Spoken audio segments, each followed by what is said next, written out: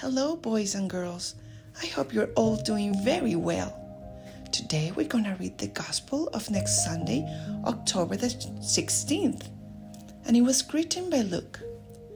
Jesus told his disciples a parable about the necessity for them to pray always without becoming weary.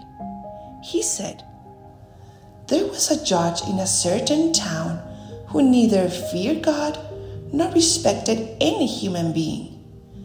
And a widow in that town used to come to him and say, 'Render a just decision for me against my adversary.' For a long time, the judge was unwilling, but eventually he thought, 'Well, it is true that I neither fear God nor respect any human being. Because this widow keeps bothering me, I shall deliver a just decision for her, lest she finally come and strike me.'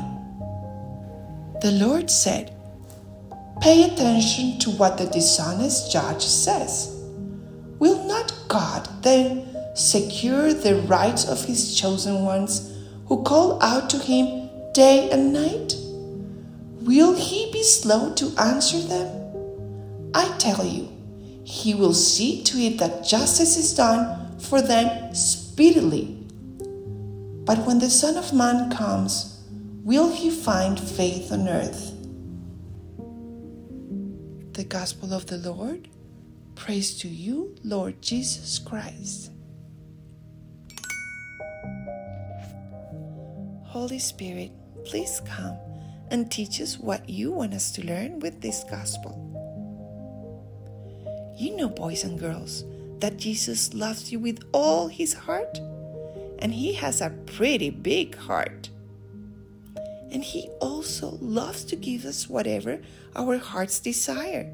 Yes, but in this Gospel, he teaches us the way we should pray or ask for what we want. And that includes two things. First, we should always pray or ask God persistently. That means every day or many times a day. And second, with lots of trust, knowing that he loves us and he will give us whatever it's good for us and we need and we want. So for example, boys and girls, if there is a friend of yours who is being mean or rude and making you feel bad, you should pray to God. How? Well, persistently. That means every day.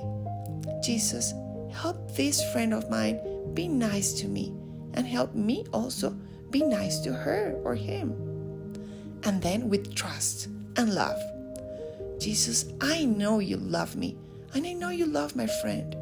Pour your love in our hearts so that we can become good friends. I know you do. I know you love me. So boys and girls, next time you go to Mass or in your nightly prayers, ask Jesus to help you pray the way he teaches you, persistently and with trust. Okay, boys and girls, thank you so much for listening, and may God bless you.